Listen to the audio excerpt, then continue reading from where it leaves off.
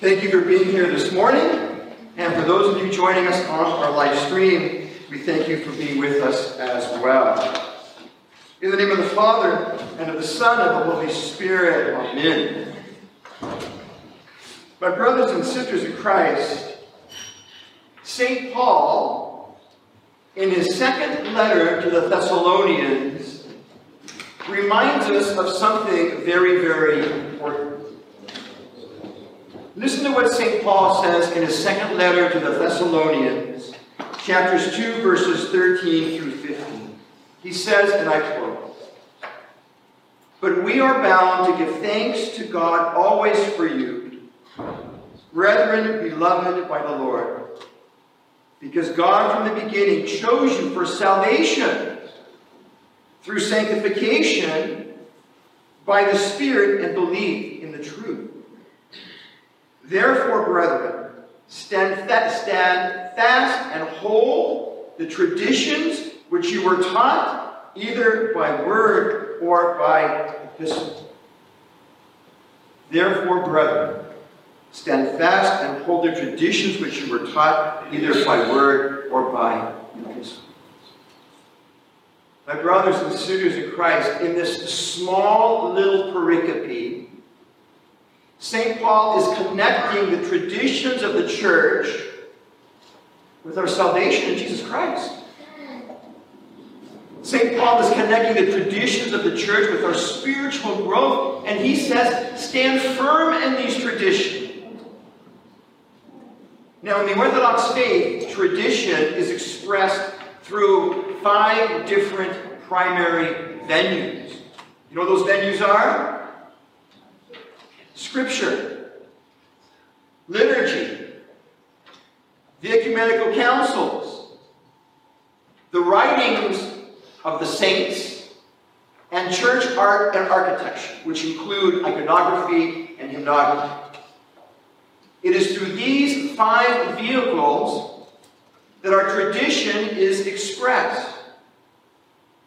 Now, tradition does not establish dogma. I want to be perfectly clear about that. Tradition does not establish dogma. What tradition does is it invites us to this place where we can live our life in faith in Jesus Christ as the apostles first taught and preached. That is the power of tradition. So why am I sharing this with you this morning? Because today, my brothers and sisters in Christ, we celebrate and we remember the 7 Ecumenical Councils and the Holy Fathers who participated in the Ecumenical Council. Now, how in the world, what is an Ecumenical Council, and what does it have to do with tradition? Remember, it was the third one that I read, Scripture, liturgy, Ecumenical Councils, the writings of the saints of the church, and art and architecture. The Ecumenical Councils is part of our tradition. How is that?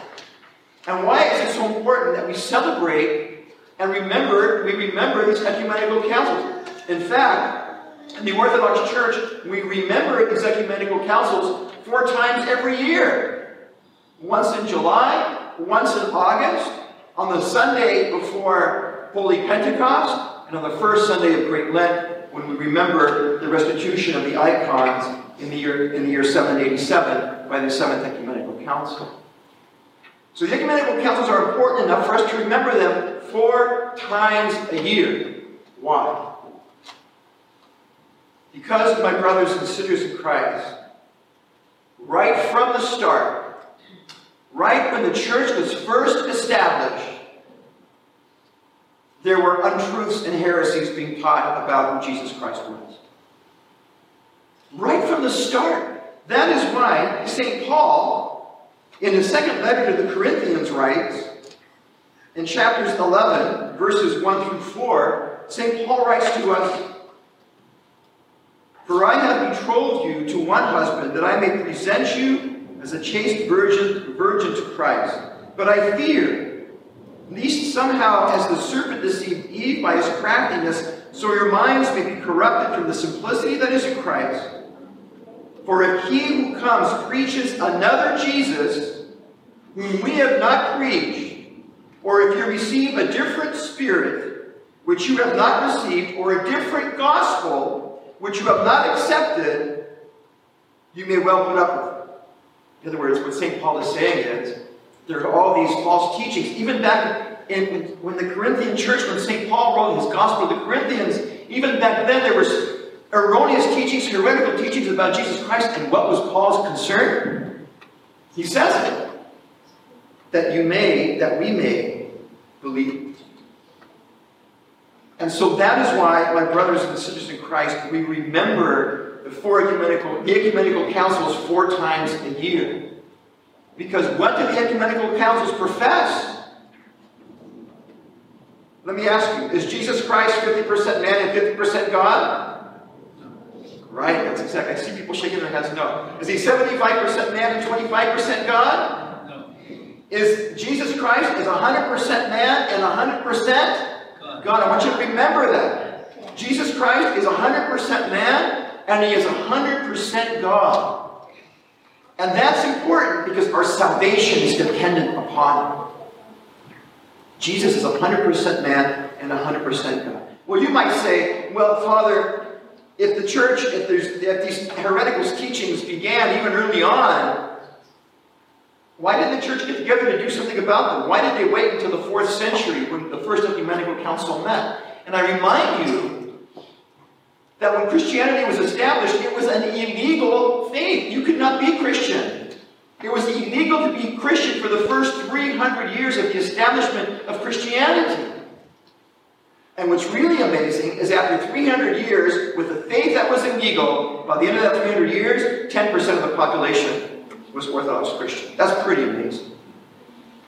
But what happened was when the church was freed from persecution and Christianity was no longer the illegal faith, but was the faith of the empire, with the establishment of Byzantium, then the bishops could come together and they could address these heresies, not to create new dogma, but to affirm from the very beginning what the church believed to be true about who Jesus Christ is.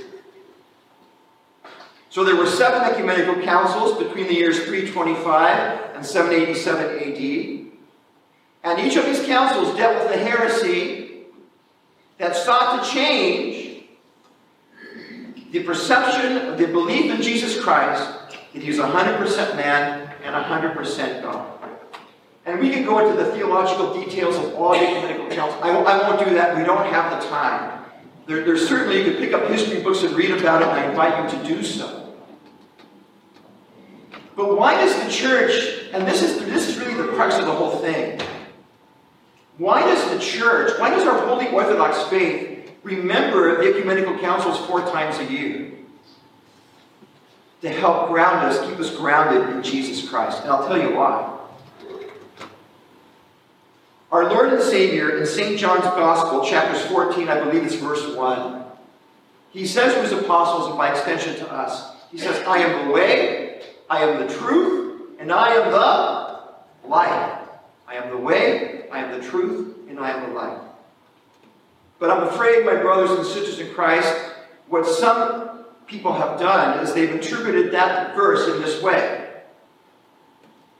Where Jesus would say to his apostles, I am the way, I am the truth, I am the life. People believe I am the way, I am the preference, I am the life.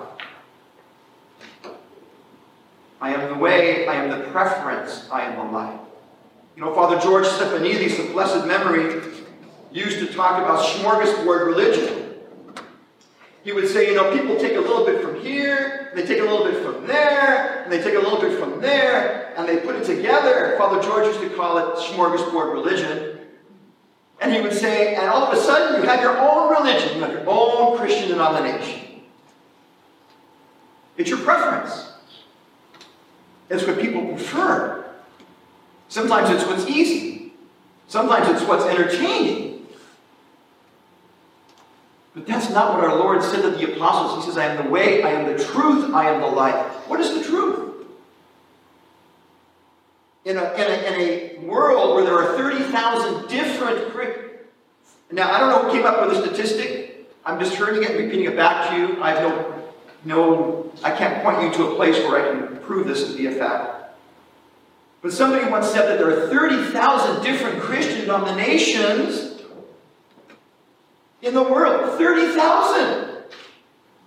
No wonder people don't take it seriously sometimes. What is it that we believe? And the reason why there are, whether there are 30,000 or 15,000 or even 1,000, whatever the number may be, the point is made clearly that each one of these different Christian denominations believes something different. And some of them even believe something different about who Jesus Christ is. And some of them still believe that Jesus Christ was an enlightened master, but not really God. Some who even Christian profess that. That is a heresy. Put to rest by the First Ecumenical Council. It's called Arianism. You can read about it. But that is a heresy, and it continues today. I had to go to Hawaii, my brothers and sisters in Christ, to find what is called a Nestorian Orthodox church. The Nestorians believe that the Virgin Mary gave birth only to Christ's humanity and not to his divinity. Couldn't believe it. I found a Nestorian Orthodox church in Hawaii. The Nestorians still exist. Again, that's a heresy. The Panagia, our beloved Virgin Mary, gave birth to Christ's humanity and to his divinity, both. So there's nothing new under the sun, you see. It's just everything, these heresies, we put them down and they pop up over here and then they pop up over there. So it's really important, my brothers and sisters in Christ, that you and I are solid in our faith. And we understand and we know who our Lord and Savior Jesus Christ is. Because the temptation to fall into one of these heresies can happen so very easily. Like my beloved cousin of blessed memory, who, when she was alive, left the Orthodox Church and became an evangelical Protestant. She called herself non-denominational. I kept reminding her that there's no such thing as non-denominational. That even the non-denominationals are Protestant.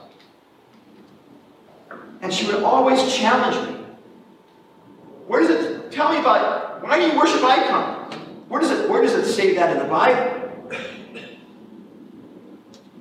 And I challenged her, where's the word Trinity in the Bible? It's not, but you believe that. These heresies, my brothers in Christ, are prevalent even today. The rejection of icons is a Christological heresy against the incarnation of Jesus Christ, against our Lord's humanity. So again, why is this all important? Because ultimately, my brothers and sisters in Christ, unless we believe that Jesus is 100% man and 100% God, we cannot be saved by him. That's where the importance comes in. Unless we believe that Jesus is 100% man and 100% God, we do not have and cannot have our salvation in him. He is our God. He is the bridge between heaven and earth. Only if he is fully man and only if he is fully God. So this is why our Holy Orthodox Church invites us to remember the Ecumenical Councils 4 times a year. I leave you this morning with this thought. Remember how when we started out, I mentioned to you that there are 5 main sources or main venues through which tradition in the Orthodox Church is expressed. Remember? What were they? They were, this is a test. They were the Bible, liturgy, the Ecumenical Council, the writings of the saints, and art and architecture. And what has happened, my brothers and sisters in Christ, is the reason why Christianity is so divided and so fractured is because many of our brothers and sisters in Christ have removed many of those venues, have removed the venue of art and architecture, have removed the venue of the writings of the Church Fathers, have removed the venues of the Ecumenical Councils. Many have even removed the venue of liturgy, and what's left but Scripture. And when Scripture is left, without these other venues to support the tradition of Scripture, all of a sudden you can interpret Scripture any way you want. And that's one of the main reasons why we have so many different Christian denominations. Good people, yes. Well-meaning people, yes. Believing in Christ, yes. But Christianity is fractured because of it, nevertheless. So, finally, the Apolitikion for the fathers of the church says it all. Supremely blessed are you, O Christ our God. You established the holy fathers upon the earth as beacons, and through them you have guided us to all the true faith.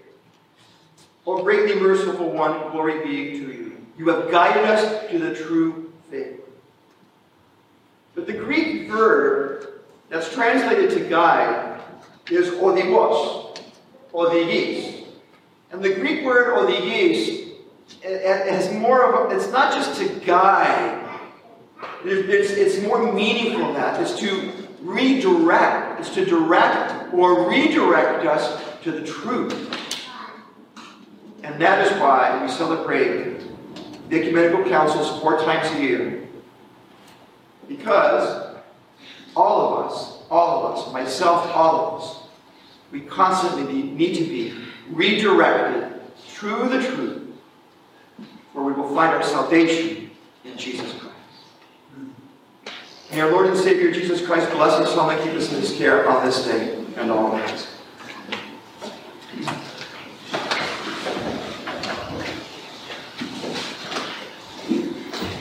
Again and again in peace,